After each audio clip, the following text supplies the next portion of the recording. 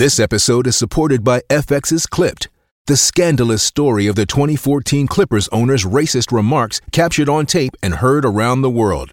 The series charts the tape's impact on a dysfunctional basketball organization striving to win against their reputation as the most cursed team in the league. Starring Lawrence Fishburne, Jackie Weaver, Cleopatra Coleman, and Ed O'Neill. FX's Clipped, streaming June 4th, only on Hulu. Hello, everyone. I just had a very impromptu conversation, interview with Tony Ortega, who is pretty much the preeminent journalist who covers Scientology. And he's been at the case of That 70s Show actor Danny Masterson, who's on trial for the alleged rape of several women in Scientology and could get life. There's been a breakthrough, or at least some news in the case. It's come as a bit of a surprise, and there's been a sort of deadlock in the jury. And I think everybody was expecting him to just completely go down because it just seemed like a really clear-cut case. And now it's looking a little bit more complicated. So I was really fortunate that Tony joined me. And rather than an episode where, you know, I send it to my editor, Juli, who then edits it all and we put it out in the next couple of weeks and blah, blah, blah, this is really pertinent to now and it needs to come out right away. So I'm just putting it right up. You're hearing it minutes after it was recorded. I hope this is of interest to you. We talked for about 40 minutes about the Danny Masterson case and what it all means for Scientology. We also talk about the leader, David Miscavige, and Scientology's tax-exempt status and how that, you know, what a criminal charge could mean if the FBI were to get involved for Scientology. It could bring about the end of it. And in the last 10-20 minutes, we have questions and answers because this was a live stream. I did it on YouTube. So we have a Q&A from people in the audience. So I hope this is of interest to you guys. And thank you for listening. We're live. Tony Ortega, what is the latest in the Danny Masterson trial? Andrew, it's a really interesting situation. On Friday, after 2.5 days of deliberations, Judge Charlene Olmedo let us know that the jury had been unable to come up with a verdict. She's asked them to come back after the holiday. And I think that's what people were surprised by, that, you know, we were going to have to take this long break, because actually 2.5 days of deliberations after 5 weeks of testimony is not unusual. But I think the surprising thing, what caught us all by surprise, was she said that the jury had been unable to come up with verdicts on all 3 of the counts. I think people sort of suspected they may have made up their mind about 1 or 2 and were just struggling with a third. But no, they can't agree on all 3. And just real quick, you know, I know in England sometimes I get questions. In our system here in the United States, it has to be a unanimous verdict for either conviction or acquittal. And if they keep deliberating, at some point they just cannot agree, then the judge will declare them deadlock and declare a mistrial. But we're not there yet. I know I used the word deadlock in my headline. A lot of other people did, but the judge didn't. She's not saying this is a deadlock jury yet. She just wants them to come back in a week and try again. It's such a weird thing, legal systems. I mean, whatever the system is in any country, there's always something where you go, what? That doesn't, like the fact that both in the US and the UK we use juries at all is a strange thing. Although the alternative, I suppose, is to have a judge who could just be, you know, open to being bribed or whatever it might be. It's a very, very strange. And that, what you just told me, that either everyone agrees or no one does, or it's just the person doesn't get punished then. So that, I suppose that's that movie, isn't it? What was that movie called? Something 12 Men in a Room or something?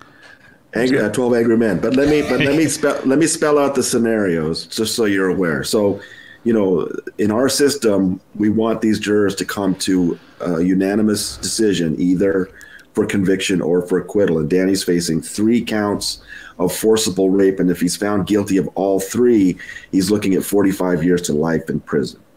Now, they can't agree so far, but again, I want to stress, it's only been 2.5 days. It's not unusual after 5 weeks of testimony. So they'll come back in a week, start again. Now, if they cannot agree after some time, and it's unclear what that's going to be, the next step they would be allow the attorneys to question the jurors a little bit to see if they could figure out if there was some issues they could clear up. But then if they still can't agree after that, then the judge would declare a hung jury and say that it's a mistrial. In that case, it's up to the prosecutor whether or not to refile the case and have another trial like next spring and put everyone through it all over again. So this is why we really want these jurors to figure it out and come up with a decision either for guilty or innocent. So that's what we're facing. But again, I just want to caution people that 2.5 days is really kind of quick for such a lengthy trial, and that let's give this jury a chance to figure things out in a week. So this is, just for anyone not aware of the case, we're talking about Danny Masterson from That 70s Show. Because this is YouTube and they have very stringent rules around certain words, we've got to try not to use the R word as much as possible for what he did to several Scientology women. But Tony, would you take us through what are those 3 charges? Right. So I first broke the news in March 2017 that the Los Angeles Police Department was investigating Masterson over the allegations of 3 women. Shortly after that, a 4th woman also joined the investigation. It wasn't until 2020, however, that the DA's office did charge him on those 3 counts. And the reason why Scientology is such an important part of this case is not only is Danny Masterson an actor known for That 70s Show, but he's a well-known Scientology celebrity. He grew up in the church.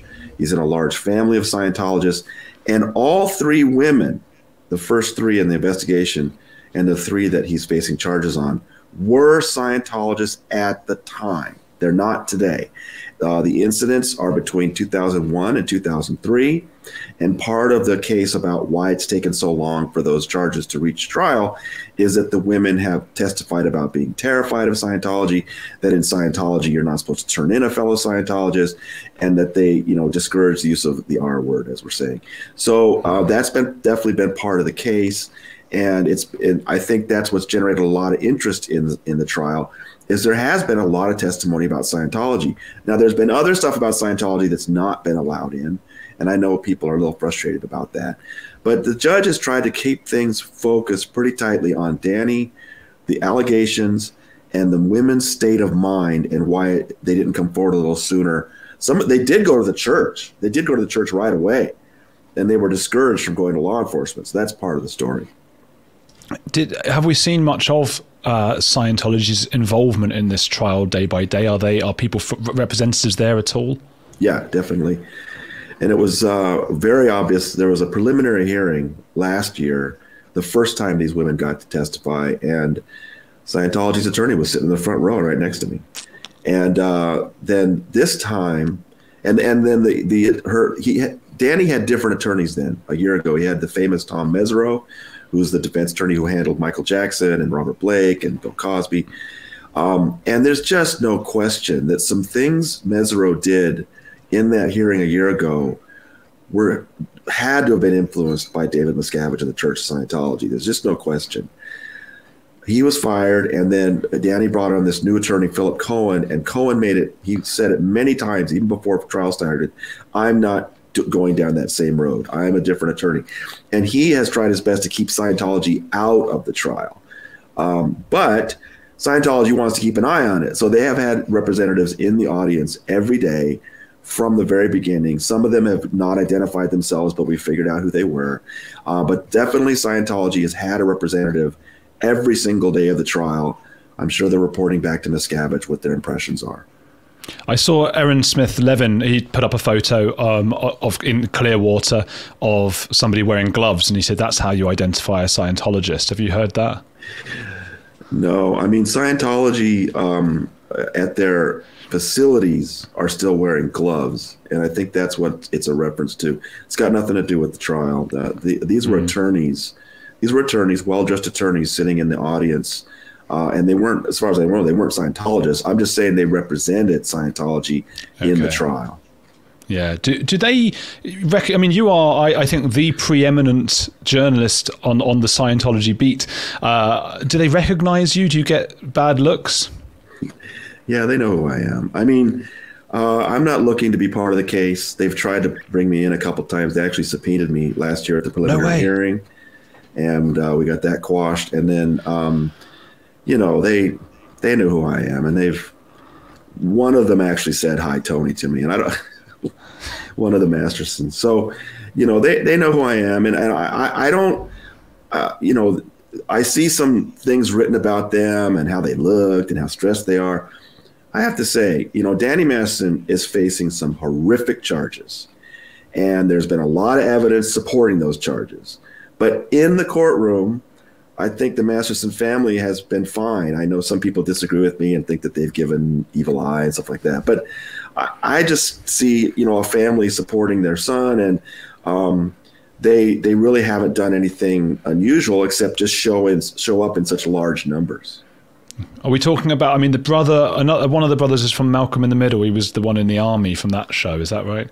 Right. So the people who typically come, there's a little difference day to day, but the people who typically come are Carol Masterson, Danny's mother. Danny's biological father, Peter Masterson, I only saw one day, and that was at closing arguments. I understand he's not well. Okay. But I think he was there that day. Now, and then he and Carol split up many, many years ago. So Carol and Peter have two children, Danny Masterson and Christopher Masterson. And Christopher was on Malcolm in the Middle. Carol remarried to a man named Joe Raish, who was a Scientologist. They have two children, Jordan and Alana. Jordan was a recurring character on Last Man Standing, and Alana was a recurring character on, I don't know if it was The Walking Dead or one of the spinoffs. But they're all actors, all four of them. And then they also have a half-brother, Will Masterson, who's Peter's son, but not Carol's son. And so all five of those siblings have been coming.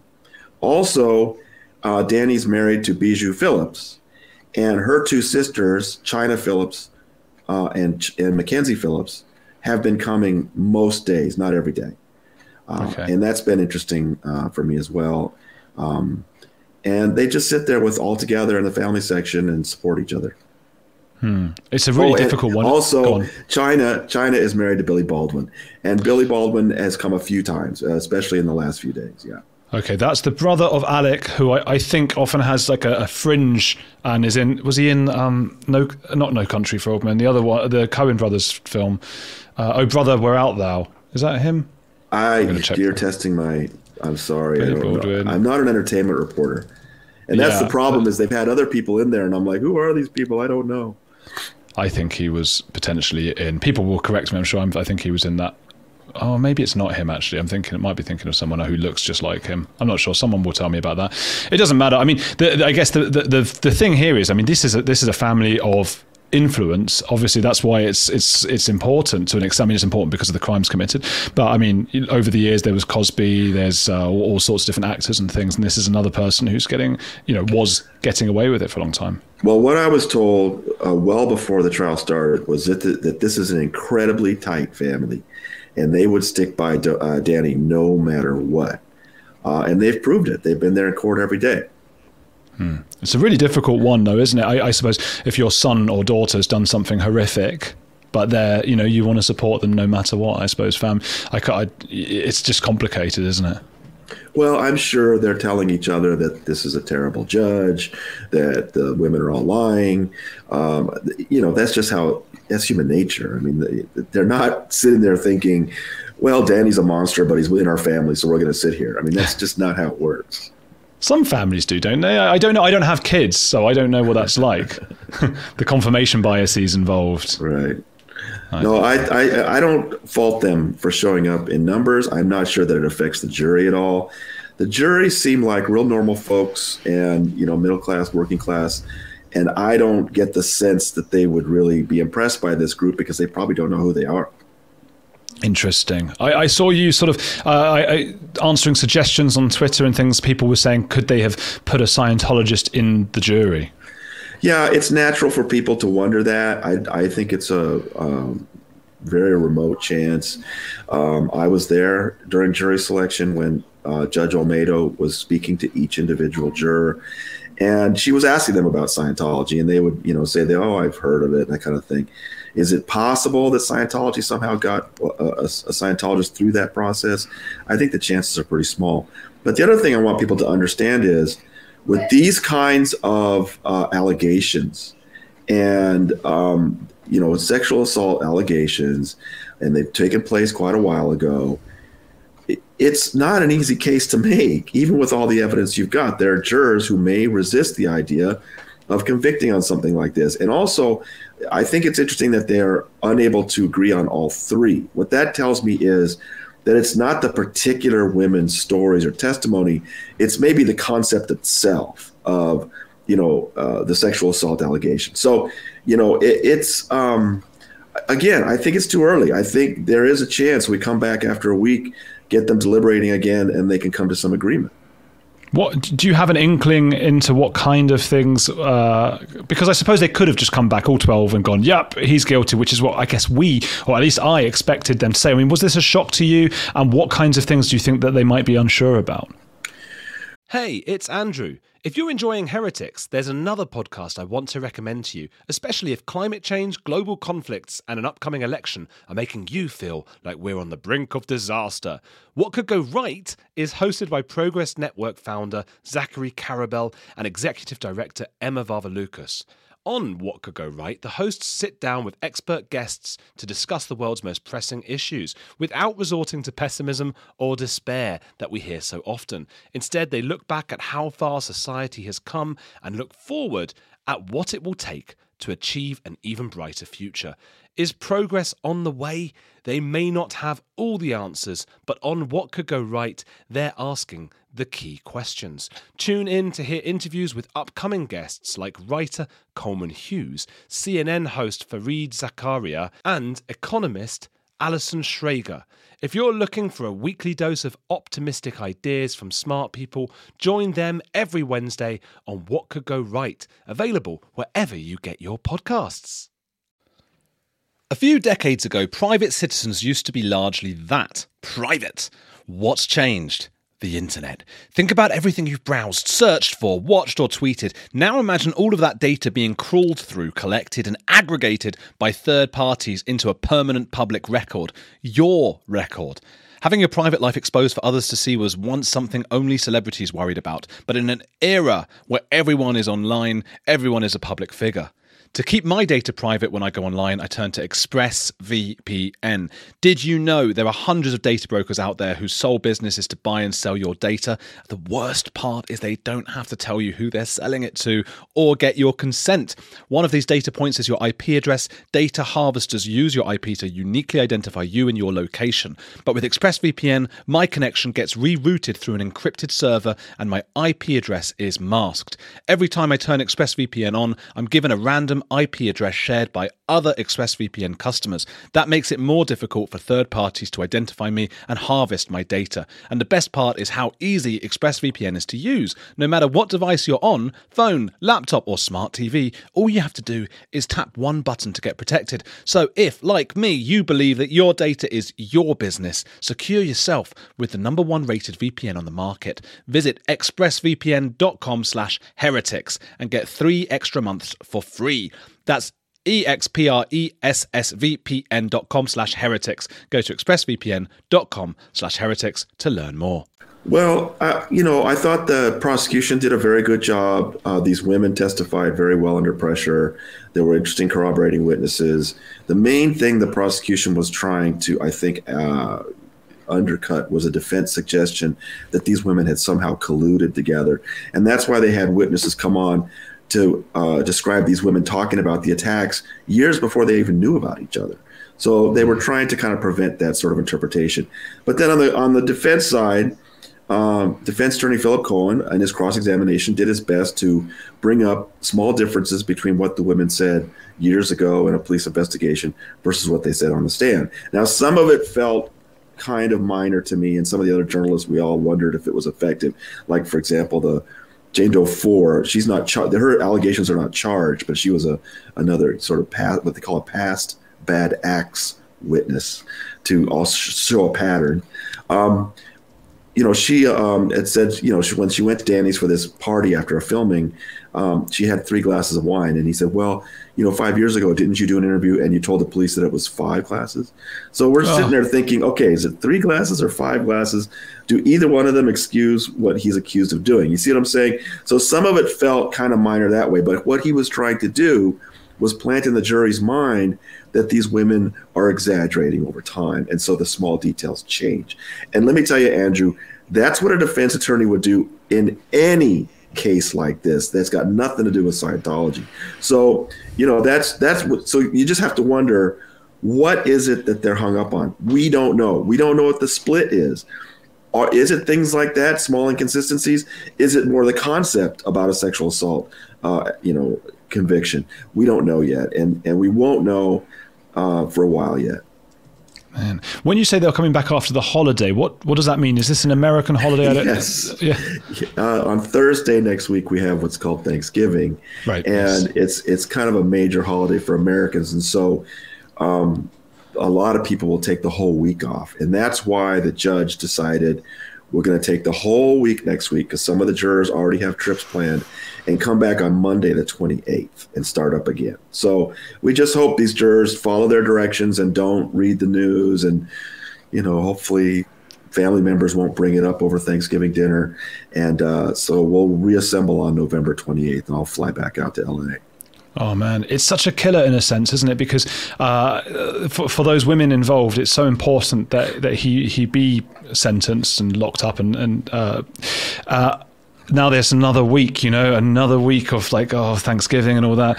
And I suppose even the Masterson family, do you get the sense at all? Do you watch Danny? Do you watch his face? How often is he wearing that mask I've seen him walk in with? Could he be nervous, or is he like a robot? I give him credit. He's had a poker face, and he hasn't looked either too stressed or anything. I know people keep telling me that he's super stressed and his body language is bad, but I just feel like they're reading things into him. I almost ran right into him in the bathroom about an hour before the announcement on Friday. I was going in, he was coming out. I mean, we were inches from each other. And of course, I've been around him for weeks now. And I can tell you, he's just the same now. He's, he has to be under stress, of course, but he's handling it well, and he's not, showing anything.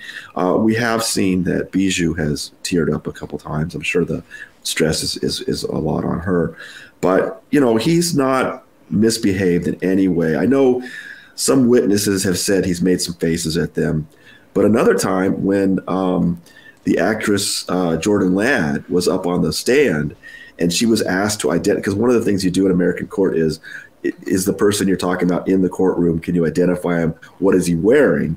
And she was having a hard time. She didn't have reading glasses on to judge the color of his tie, and Danny held up his tie. Huh. So,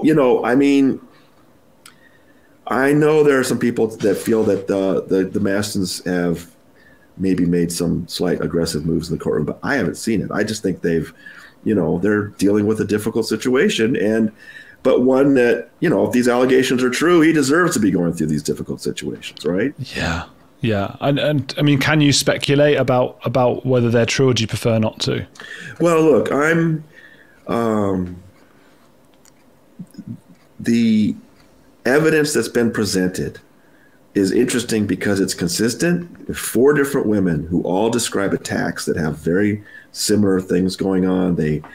Danny gave them something to drink, and then within about a half hour, they were suspiciously intoxicated, and then they would be in and out of consciousness, and he was suddenly on top of them and behind them, and just the sort of consistency between these women. And again, there was evidence presented that they had told other people about these things before they ever knew about each other. So it wasn't like they got together and said, let's all make up a similar sounding story. So that's been kind of what's been coming out. So then when the defense attorney is asking Jane Doe 4, was it 3 glasses or 5 glasses? And when he's asking Jane Doe 2, did you describe this to somebody as our case? And she said, no. I said, the case. Are you sure you didn't say our case? When you realize that, Andrew, you realize he's not disputing the events themselves. He's picking around at the corners, So after 5 weeks, you got the feeling that there's no question these things happen. It's just a matter of what was the degree have the women described it accurately?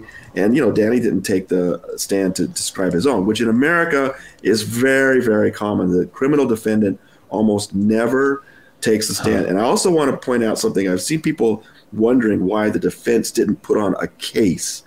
Well, the defense did have a case, and that was cross-examining all of the prosecution witnesses. And that's really not unusual in our system, that would be the entire defense case. So people were wondering, why didn't Danny put on some friends to talk about what a great guy he is? And I don't think that would have been productive in a case like this. Especially because the bits and pieces I've heard about him is that, I mean, I know it's subjective, but he's apparently not a very nice guy. Well, I mean, even the women themselves described him being very charming at times. And when they first met him, of course, he was very charming and kind of he was always the center of the party. And it was always like, Danny had this circle of friends that were just, really loyal to him, and he could be a lot of fun. But then Jane Doe 3 was the one who was in an actual relationship with him.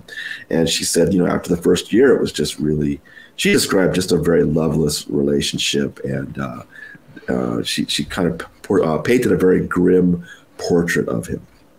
Okay. Which I suppose is not criminal, is it? You can be a terrible, horrible person, doesn't mean you committed the crimes. The defense attorney actually said that in his opening statement. He said, "You're gonna be hearing about rude behavior, terrible, personality, all this stuff, and it just doesn't mean he committed these crimes." So he kind of set that up ahead of time. Okay, so that was his aim, and then also, as you were saying, to cast doubt about the stories and maybe suggest collusion between the women. To what end? I don't know. I suppose revenge, because he wasn't a nice lover. Well, see, now that's interesting, because the defense previously had Mesereau, like I said, Tom Mesereau. The theory he was very open about saying in court was that he believed this was a plot against Scientology orchestrated by Leah Remini. And she had rounded up these women, and they were inventing stories in order to bring down the Church of Scientology. The defense abandoned that by the time of trial. And that Philip Cohen wasn't going there at all. He was just focusing on police statements they gave years ago and what they said on the stand, hoping to create doubt in the jury's mind that maybe these women's stories had been embellished over time. So Leah Remini, for anyone who doesn't know, that was the actress from King of Queens, which was big over here in the UK as well, I think around the world, and she's a former Scientologist. There was some talk as well at some point, I think early on, that she had jeopardized the trial, I think, by putting up threads on Twitter. Did that sort of make it to court? Yeah, that was very funny, because one thing the way my method, Andrew, I mean, I knew I was going to be sitting there with great journalists from a dozen different publications, and we all got to know each other. It was a lot of fun. And I knew I tried to find a niche for myself with my little website. What can I do that's a little different? And what I ended up doing was just typing up everything everyone said and immediately releasing it out in the hallway after every break. And so my audience really felt like they were there. And one of the things that we all sort of that became quickly apparent was that defense attorney Philip Cohen was going to move for a mistrial practically every day. It got to be kind of funny, because he would move for a mistrial over the slightest thing. And one of them was, over the Halloween weekend, Leah Remini had put out this tweet storm talking about the case, why isn't it getting more attention, et cetera, et cetera. And that Monday, when we came into court, Philip Cohen moved for a mistrial because she had done all this tweeting. And of course, the the prosecutor and the judge were like, "We're not reading Leah Remini. The jury's not reading them. It doesn't matter." But I just thought it was great. And I talked to her about that. She thought it was funny. The funny thing is, I mean, I do sort of get that argument, because the jury may well have been, especially if they're doing this particular case. If I was in that jury, I go home straight away and I see what Leah Remini might be saying, right? And that might change how I feel about the case. Well, they're not supposed to do that. I mean, every day, multiple times, she gives them admonition saying, don't talk about the case. Don't do any research. Don't go online. Don't read anything. Don't watch anything. I mean, she tells them multiple times a day, every single day. So they know they're not supposed to do that. And, we're just hoping they're following those instructions. Yeah. Do you talk to Leah Remini quite often? So is she sort of, helping with your reporting and stuff? I haven't been speaking with her all that much, but recently, yes, because she not only put out that set of tweets, but then like a week later, we saw this amazing news about corruption in the Los Angeles Police Department that came out. It was related to, it was something about CBS, but it was related to a captain that she and I have been talking about for years. He was Scientology's man at the LAPD. His name's Captain Corey Polka. And so Lee and I talked about that. And I made sure she knew about some emails of his that I've published. And then on November 6th, I think, something like that, she put out this major tweets about that situation and said, look, if they're going to investigate this guy, they also need to investigate all the stuff he was involved with in Scientology, specifically Shelley Miscavige. She put those tweets out and they went viral. It was just, it caused such a stir. The LAPD itself had to put out a statement, which is really unusual. So I then had her on my podcast, and she and I talked about that. But she's sometimes she'll kind of go away from the Scientology for a while because she's got so many things going on. I mean, she's on television with a game show, and she's doing school and everything. But just recently, she's been much more involved, and we've been talking a bit. Yeah. Oh, that's great. Well, she seems very nice, and she's probably the most prominent ex-Scientologist there is. I've been desperate to get her on this show, but I won't burden you with your contacts, Tony. I was desperate to ask Mike Rinder when he came on as well, but I've heard that and I know how that is. You don't want to bother. Nobody wants to bother their one contact who's always getting bothered by everyone. So I'll have to find my way in now. I'll just keep tweeting at her and stuff like that. But that was a side note there. That's related to David Miscavige. He's the leader of Scientology, for those who don't know, and apparently used to always be seen with his wife Shelley Miscavige at all kinds of events. And maybe I'll let you tell this story for the uninitiated. Yes, I've been covering this story for more than 10 years now, and I think I've done the most research on it. David Miscavige and Shelley Miscavige ran Scientology together for quite a few years, and then for whatever reason, in late August, early September 2005, he made her disappear. Now, we think we know where they're keeping her. It's a small mountain compound in the mountains above Los Angeles, actually in San Bernardino County. And, everybody that knows the situation tells me that he'll just keep her there till she dies. He's just, for whatever reason, he's decided she's no longer a part of his orbit, and he's just made her go away. And she can't even contact her own sisters. I've had family reach out to me, and I've guided them to which law enforcement agency to reach out to, and the law enforcement agency isn't doing anything about it. It's really amazing that the leader of an international organization that calls itself a church has been able to banish his wife to a small mountain compound for the last 17 years. And so Leah has done a great job bringing that back up to the forefront and putting making people aware of it again. It's why she left Scientology, or part of it was like the straw that broke the camel's back, wasn't it? That's right. And Leah had gone. So like I said, Shelley was moved to this small compound out of sight in the late summer 2005. The fall, and then Tom Cruise and Katie Holmes started dating that April. And then in April 2006, Suri was born. And then in November 2006, they had their wedding at a castle in Italy. And Shelley and Leah went to that.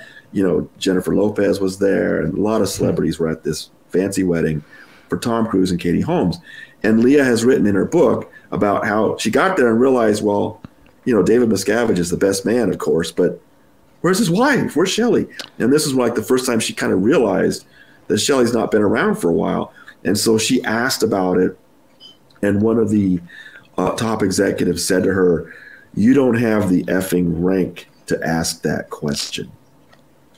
And that's when she realized something was up. And she went back to her hotel room and she wrote up a report turning in the leader of Scientology to Scientology. It'd be like going to the Vatican, seeing the Pope do something and writing up the Pope. So they then punished her by demanding she go to Florida for 3 months of basically, what's the word we should use? Conditioning, to get her to agree that she didn't see what she saw, and charged her $300,000 for it.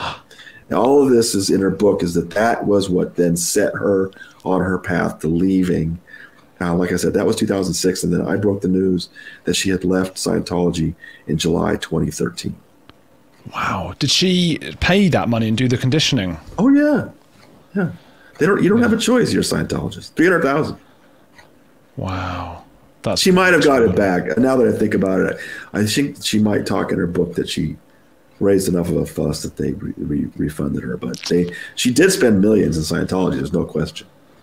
And so my understanding is that tweet thread that she released related to this officer who had been they'd reported to at the time, and now the suggestion is that he was in Scientology's pockets and didn't do anything about it. Well, we don't know that Cory Palka was involved at all with the Shelley Miscavige thing, but what Leah is asking is, now that we know how corrupt he is, and it's just incredible corruption that's come out in relation to CBS's CEO, Les Moonves, now that that's out in the open, do an investigation and find out other ways that he was corrupt, particularly with Scientology. It's just one of those things, Andrew, where we just don't know how deep that corruption goes. But even inside the LAPD, they knew that the Hollywood division was hopelessly co-opted by its relationship to Scientology. Wow, it's really got its claws into all sorts of different facets of society. Going back to Danny Masterson then, so after the holiday, you go back. How long is that going to take? You're going to be back in, is it days and days are you setting aside in your mind? I'm going home for a week, coming back, and then it starts up again on the 28th. At this point, I've set a return flight for a week later. I'm figuring they've got to figure things out one way or the other within a week. I hope I'm right, because I hate to change it. It's expensive. Yeah. It's a great work that you do, but my word, I was saying to you before, and you refused to say you were too stressed or anything, but I mean, you're just doing so much work, and it's day after day after day. So I think I speak on behalf of everyone when I say thank you for doing that work. You're getting this stuff out there. I mean, do you think that has it been reported enough in the mainstream media? This is quite a big star and a big cult. I've been hearing people say that, because I'm sitting in the back row, the media row, with 12 other reporters, and from great places. I mean, especially the entertainment press, of course, the Wrap, the Deadline, Hollywood Reporter, all those folks are there. And they're doing very good stories. They're doing great stories. But people are telling me, I don't see any coverage. And I think what that means is they're not seeing it come up in their feed every day on their phone, and that's unrelated. That's got something to do with algorithms and stuff. I don't know why they're not seeing that coverage, because it's out there. All you got to do is type Danny Masterson in a search engine, and you'll get hundreds and hundreds and hundreds of results. So many stories have been written. It is being covered, but I do understand people are saying they're not seeing it for whatever reason. Yeah, Leah Remini said it as well, and then people replied with loads of examples of, as you say, all the articles. But it's also, I mean, I suppose it's the algorithm, but it's also where the publications are choosing to put it on their, at the top or the bottom. So I feel like maybe they're not putting it at the top. I don't know if that's to do with the fear of Scientology and retribution. Well, they're there because of Scientology, no question. I mean, I talked to reporters about this. I mean, the fact that it's been characterized as a Me Too case, and that's a little controversial because it kind of predates Me Too. But the fact that it's kind of a Hollywood actor facing sex allegations, that's right now we're looking at Harvey Weinstein and Kevin Spacey and Paul Haggis and all these other ones. But the fact that it's got this Scientology element, that he is a Scientologist and they were Scientologists, and that the judge has allowed a certain limited amount of testimony about Scientology's policies, that's why all the reporters are there. I can tell you that whenever Scientology is mentioned in the room, wham, everybody's getting that down, because they know that's what people are curious about. Interesting. And well, I guess at the start there was sort of, I think I spoke to you just before, and I don't know if we talked about this, but that there could be ramifications for Scientology. It's got this tax-exempt status, which it notoriously got, I suppose, by sort of bullying the IRS in a way that I don't think anyone's ever done, and somehow winning. And that tax-exempt status sort of keeps them going, but could a criminal charge affect them? Have you seen anything like that? Well, I think what we're waiting to see is if there are convictions, would other agencies then be interested in looking at the allegations of obstruction of justice? I know the FBI has looked at this case, but they haven't done anything. Are they just waiting until the end of this trial? Perhaps. I don't know. Wow. What could that look like? Could they go in and... Well, one amazing example one bombshell we got during the trial was I broke the news that Lisa Marie Presley was going to be on the witness list, but we really didn't know why. Why was Lisa Marie going to testify?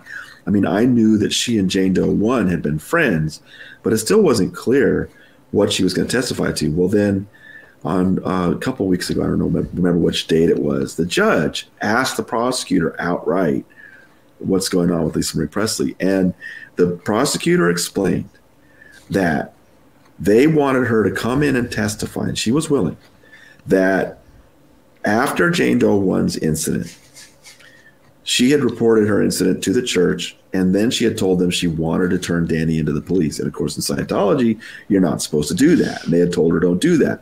But then she was talking about she's going to do it anyway. Lisa Marie Presley was supposed to testify that Scientology asked her to dissuade Jane Doe 1 from going to the police. And when the prosecutor said that, we were just, oh wow.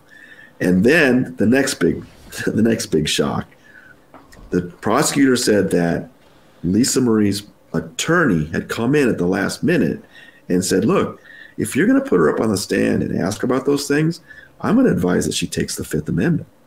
And in this country, Andrew, what that means is, according to the Fifth Amendment of the Constitution, you have an absolute right to silence and not to give self-incriminating information.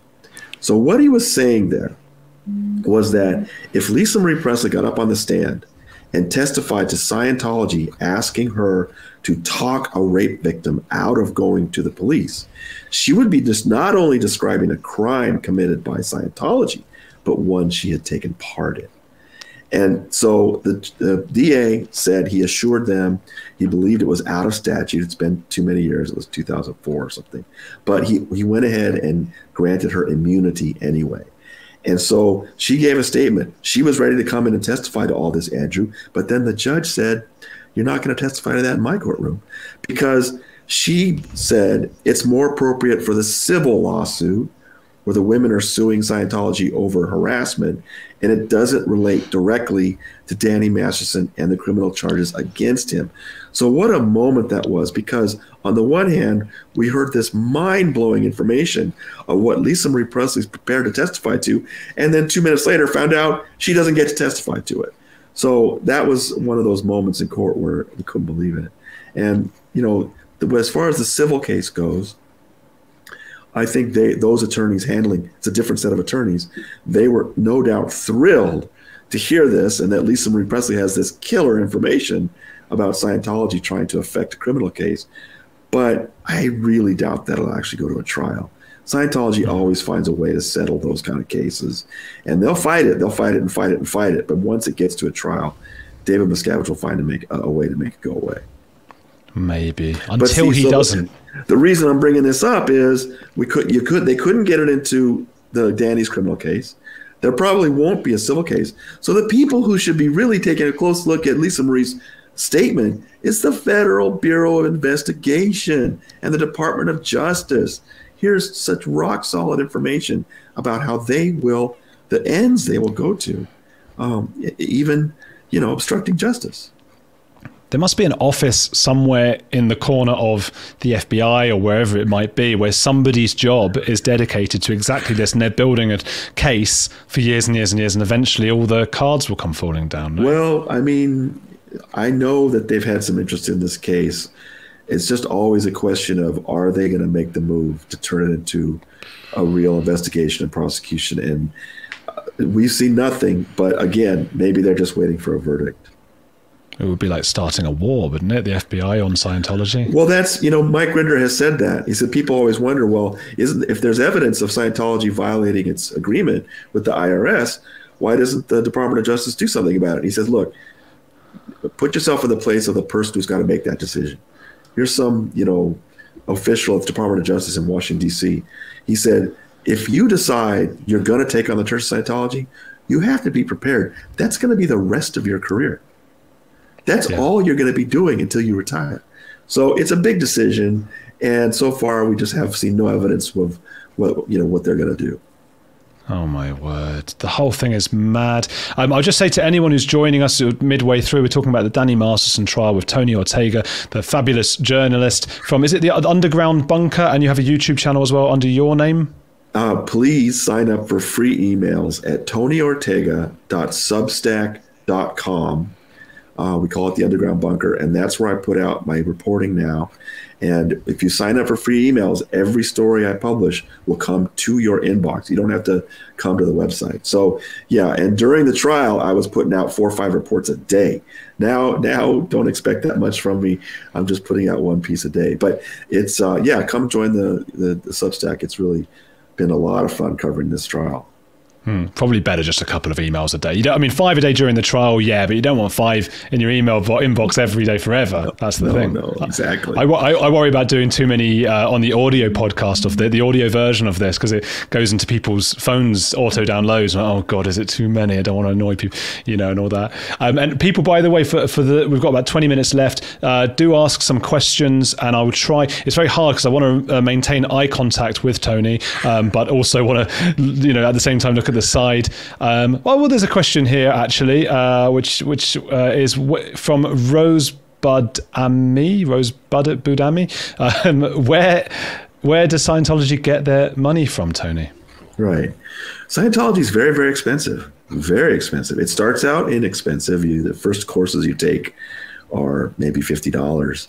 But by the time you get to what's called the OT levels, the upper levels of auditing, counseling, and Scientology, you're being charged $700 or $800 an hour, and it can take weeks. So to get to the top levels of Scientology, it's probably going to cost you $1 million or $2 million. And then how have they amassed so much money? Is that they pay their workforce almost nothing. It's pennies an hour, and they don't. They're not beholden to labor laws because they have that tax exempt status as a religious organization. So they pay their people almost nothing. They pay 0 taxes. And then they also, besides the high prices for their services, they also constantly hit up their members for donations, big donations. And David Miscavige, the current leader, is actually very good at getting these multi-million-dollar donations from wealthy people. And that's his number one job, is to make those, I call them whales, wealthy whales, convince them that everything's all right with Scientology. So all the grand openings of new buildings and places where they don't actually have people, it's just to convince the wealthy donors that everything's going the right direction so they can keep giving the millions. So between those things, the most recent estimate is this organization of only about 20,000 active members has got something like $3 or $4 billion in liquid assets. And I know there was a story a few years ago about how the Mormons turned out to have so much money. They had like a secret fund of $100 billion. But there's legitimately 30 million Mormons around the world. The per capita wealth of Scientology dwarfs Mormonism or any other religion. Because you've got only 20,000 members, but they literally have billions. Wow, that is mad. And it's part of, I suppose, why it's so important. If they were to get that tax exempt status taken away, it would take a lot of power away from them. Just say it was Rosebud AIM, presumably somebody called Amy, who likes Citizen Kane, I think it was, with Rosebud at the... Well, I won't say when that was, because that's a spoiler. 1940. Oh yeah. Oh no, the Rosebud he says at the beginning. It's just you're not supposed to know what it is. I was worried I was giving away the ending when the film came out. Yeah. No, was it 1940? I think so. 41. I watched a great documentary about Orson Welles on Netflix that I would recommend definitely to people. We've got Devon Lara, who says, Tony, out of the entire trial, what hit you the hardest emotionally? Wow. Thank you so much for everything you do. I pay for your Substack. Oh, there's a fan. Thank you, Devon, for the super thing as well. Very generous and nice of you. That's a great question. And I felt each time one of the Jane Does was on the stand, it was devastating because not only what they were describing, but having to go through that experience of being questioned in a certain way and then cross-examined by the defense attorney. And, you know, some of the things they said just hit you so hard when you think about, you know, somebody that they thought they knew doing these things to them. And as far as the thing that hit me emotionally, you know, Jane Doe 4, who allowed me to identify her. She's the actress Trisha Vesey. She's a veteran of independent film from late 90s, early 2000s. She was not part of the preliminary hearing last year. The preliminary hearing last year, I had seen Jane Doe 1, 2, and 3 go through their testimony. So this time I kind of knew it a little bit. But nobody had seen her testify. And Andrew, I'm telling you, man, it was devastating. She was so compelling. And the fact that she broke down less on the stand actually sort of made it seem more emotional somehow. Yeah. I don't know how to explain that exactly, but yeah, I was kind of a wreck after each one of them, but that one in particular. Is that something that you find difficult? Has it become harder or easier over the years to sort of not let it get to you too much? Well, I mean, the part of what's going on is I'm typing down everything says as fast as I can. And so I have a job to do and it's really, you know, busy. And so I think that allows me not to have to think about too much about what's going on. It's, you know, it's a challenge and I've got to be aware of things going on. You know, several times, you know, the reporters, we all thought, okay, they're taking a break. And then all of a sudden we heard out of a corner the judge is saying something, we got to get that down, you know? So it's just, you're so on the whole time that it's sometimes the awfulness of it is a little bit easier to ignore, but not for these women, man. When they were up there, it was tough. I understand that feeling. I've had so many times in my own career when there's a camera on me and I'm walking around, it's like I'm a different kind of person or what. It's not really me. And I can sort of sit there and nod along, hearing the most gruesome, horrible things. And it's only you sort of watch it back years later and you're like, oh my God, what was, you know, I was a robot. Let's some more questions I've got here. What's this? I haven't read it yet. Is there a probable and realistic chance that David Miscavige will testify? That's from Canadian for Trump. Well, the criminal trial testimony is finished, and we're now in deliberations. Nobody from the Church of Scientology testified. There was one Scientologist who testified, but the testimony is finished. Now, as far as the civil lawsuits that the church is facing related to Masterson, and then there's another one in Florida, I'm sure they would love to get David Miscavige in to testify. And if trials were held in those two lawsuits, that would definitely be a goal for the plaintiffs. But we're so far away from that for both of these cases, it's hard to say. David Miscavige has not been under oath testifying since the 90s, and that was in some depositions. I don't think he's ever been a witness in court. I might be wrong about that. But he's very good at keeping himself out of court. I wouldn't usually put this up, but it says you both look great. That's Barbara Bain. I think that needs to be said, particularly for you, Tony. Particularly after the weeks that you've just had, you needed to hear something like that. Thank you, Barbara. We've got Laura Andrews. Thank you so much for the super thing. Can you give a breakdown of the jury, male versus female, and age groups? That's a great question. Will it make a difference in the verdicts? We started out with 7 men and 5 women, and then 7 alternates. And then 1 man on the jury was replaced by a woman. And then later, another man was replaced by a woman. So we finished up with 7 women and 5 men. They're a mix. There were some that look like they're late 20s, early 30s, and there are some retirees, so a mix of ages. And the ethnic breakdown is like 4 white people, 5 Latinos, 2 blacks, and 1 Asian, something like that. It's a real good reflection of Los Angeles, I will say that. And just the sort of appearance of them, I would say this feels like just a real normal mix of people you would meet in LA. And all 12 of them Scientologists. Not really, just joking. Question from Nosferatu the Vampire, he was one of my earliest viewers when I only had about 1 subscriber, and it was him. Question: what was David Miscavige's and L. Ron Hubbard's relationship like? Sure. Miscavige joined very young. His dad thought that maybe it would help with his asthma, and they ended up in England. They were from Pennsylvania. They ended up in England, where David learned to be an auditor. And then Miscavige, still pretty young, ended up in the California desert with Hubbard in 78, something like that. And they were making films. And David Miscavige became a camera operator. So that's how he first came close. Hubbard was directing the films.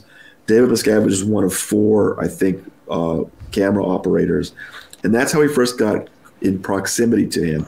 And then he was part of something called the Commodore's Messengers, and which means the Sea Org, the Scientology has the largest group are called publics. These are people that just are members of the organization, take courses, but they don't work for the Scientology. Then there are people that work at the local facilities. They're called staff. But then there's a hardcore inner elite called the Sea Organization. These are the people that are most dedicated. They sign billion-year contracts promising to come back lifetime after lifetime. They work 365 days a year for pennies an hour. They're completely dedicated. And in the Sea Org, there's a hierarchy of various groups. And up near the very top, there's a small group called Commodore's Messengers that were actually, serving Hubbard directly for the things he needed. And so when David got in there, Hubbard took a liking to him. And then eventually, years later in the 80s, when Hubbard was in hiding, Miscavige had worked himself into a position where there was a Sea Org officer with Hubbard named Pat Broker, who would bring Hubbard's instructions to a parking lot in the middle of the night somewhere, and David Miscavige would meet him, take those instructions, and then go back to Scientology. So they had created this information bottleneck controlled by these 2 people. So really, when Hubbard died, there's a lot of different, I'm simplifying things, but really it came down to those 2 people. Those 2 people who had managed to get control of Hubbard's communications, Pat Broker, David Miscavige. One of them was going to win out, and Miscavige was just the bigger, more ruthless guy and pushed Broker away. And so that's how Miscavige became the leader of Scientology. And he's actually, I pointed out not too long ago, a few weeks ago, he has now run Scientology longer than L. Ron Hubbard did. Wow. Well, okay, well then here's a great follow-up question. Stephen Harper: seems to me Scientology went downhill after L. Ron Hubbard died. Wonder if he was still around, Leah Rinder, Mike Rinder that is, and the other big Scientologists who left would still be in. Well, what does going downhill mean? I mean, it under Miscavige, it reached its greatest extent around the year 1990. He's the one that got them IRS tax exemption. So I'm sure there are Scientologists who would tell you that Scientology is even better under David Miscavige. But yeah, it has shrunk. It's had problems. And that's I don't know the answer to that question. I don't know if Leah Remini and Mike Rinder would still be in if L. Ron Hubbard was around. You do hear former Scientologists sort of talk wistfully about how things were under Hubbard. But then you talk to people that were around back then and say, no, he was doing the same things too. He was splitting apart families. He was punishing people. He was ripping people off. So there tends to be kind of a rose-colored glasses thing about Scientology under Hubbard. And but it's the kind of question you can never answer. I mean, there's just no question that Scientology under David Miscavige is this ruthless, money-obsessed, mafia-like organization that has driven away people like Leah Remini and Mike Rinder. It's just a good question actually related to Danny Masterson trial. I've just lost it. Where is it? Claire DeLune says, sorry I'm late. Do you know how many jurors voted to convict and how many didn't? And do you think they'll try him? Well, he is going to be tried again. It's the same trial, isn't it? But do you know about the actual details within? No, we don't know yet. There's no information on that. They are not done deliberating. It's not been declared a deadlock by the judge. All we know is they have not come to a verdict yet, And we have no information about the split. Is it 6-6? Is it 11-1 for conviction? Is it 11-1 for acquittal? We have no idea. Now, when we come back and they give them a little more time to deliberate, then if they're still stuck, we may get some information about that. But for now, we have no idea. And I think this judge has not given up on this jury. And I think she believes when we come back, they can still reach a verdict. So yes, if there is a hung jury, would it be retried again? We can speculate about those kind of things, but we're not there yet, Andrew. This jury still has a ways to go. Okay, we will see. Watch this space. And then I love Legos, don't you? What a wonderful name. Question for Tony. During Cohen's closing arguments, did Danny Masterson, that is, move his chair to face the jury directly? Well, he usually does anyway. I know there's people that come to the court and they're trying to read body language and what people are doing. But the way it's set up is there's a table and Danny sits right at the corner of it, so that he can sort of face the judge, face the witness, face the jury. And I think it's just uncontroversial. I don't think it's a big deal. And, some of my other journalists have spotted some things, but I just think that the jury couldn't complain about what Danny and the family have done. Okay. Yeah, I like what you say with that, Tony, because there are so many people, I think, who rely on body language and things like that. And I'm sure there's some things you can learn from body language and all of that, but I think a lot of it's a bunch of hooey. People are way too complex for that. I interviewed Amanda Knox on here. The amount of comments I get about her, the amount of comments of people who are just so certain, oh, haven't you watched the body behavioral video about her that they've analysed that she did cartwheels in the prison? And it's like, come on, people, that's not human. Andrew, I think it's the ESP of our time. It's just become so prevalent. People think they can read body language. And, there was, I hate to single him out, but there was one YouTuber that came to court a couple days, read the body language of the jury and pronounced there will be a verdict of guilty on Thursday, Friday, the latest. And, I'm sorry, it doesn't work that way. We don't know what they're thinking. We have no idea what the split is right now. Someone's just written, I've been waiting for Amanda to be mentioned. I do mention it because it just drives me mad that people it might be that they're right, but not because of the body language. It would be because she did the murder. That would be what the reason would be, not body language. And there are some tells, of course there are, but it's nowhere near enough for a conviction. It's really natural. People want to know what's going on in the courtroom to try to predict the future. I understand that. I'm more interested in what's being said. I'm more interested in what the evidence is, how the prosecutor and the defense are presenting things. It's been fascinating. I think, to me, that's enough. But I understand people keep, well, what did they look like? And what did Danny look like? I don't know. Well, you're flying back out there in a week, and we'll have to do another thing if you get the time for an update. Sure. Tony, everyone hit the like on this thing. And also, Tony, tell us again where you want them to go. Please sign up for free emails at tonyortega.substack.com, and you will get every story I publish right to your inbox. Oh, well, that's pretty. And you've got a YouTube channel as well, don't you? Yeah, I also put my videos and podcasts on the Substack, and then I put it on YouTube the next day. So if you're seeing a video of me on YouTube, you're seeing it a day after the Substack readers have. So again, it's a way I'm trying to encourage people to come to the Substack where they can get stuff real fresh right away.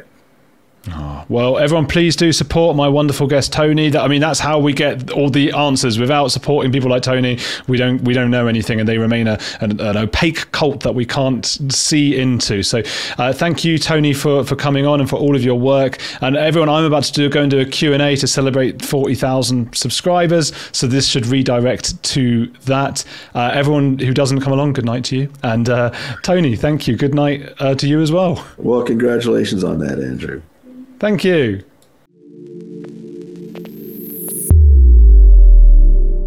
Thank you to Tony Ortega. You heard him. Go and follow his Substack and his news if you want to find out more about Scientology.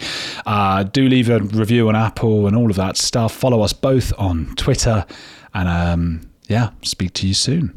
Hello, it is Ryan, and I was on a flight the other day playing one of my favorite social spin slot games on ChumbaCasino.com. I looked over at the person sitting next to me, and you know what they were doing? They were also playing Chumba Casino. Coincidence? I think not. Everybody's loving having fun with it. Chumba Casino is home to hundreds of casino-style games that you can play for free anytime, anywhere, even at 30,000 feet. So sign up now at ChumbaCasino.com to claim your free welcome bonus. That's ChumbaCasino.com and live the Chumba life. No purchase necessary. VGW. Void where prohibited by law. See terms and conditions. 18+.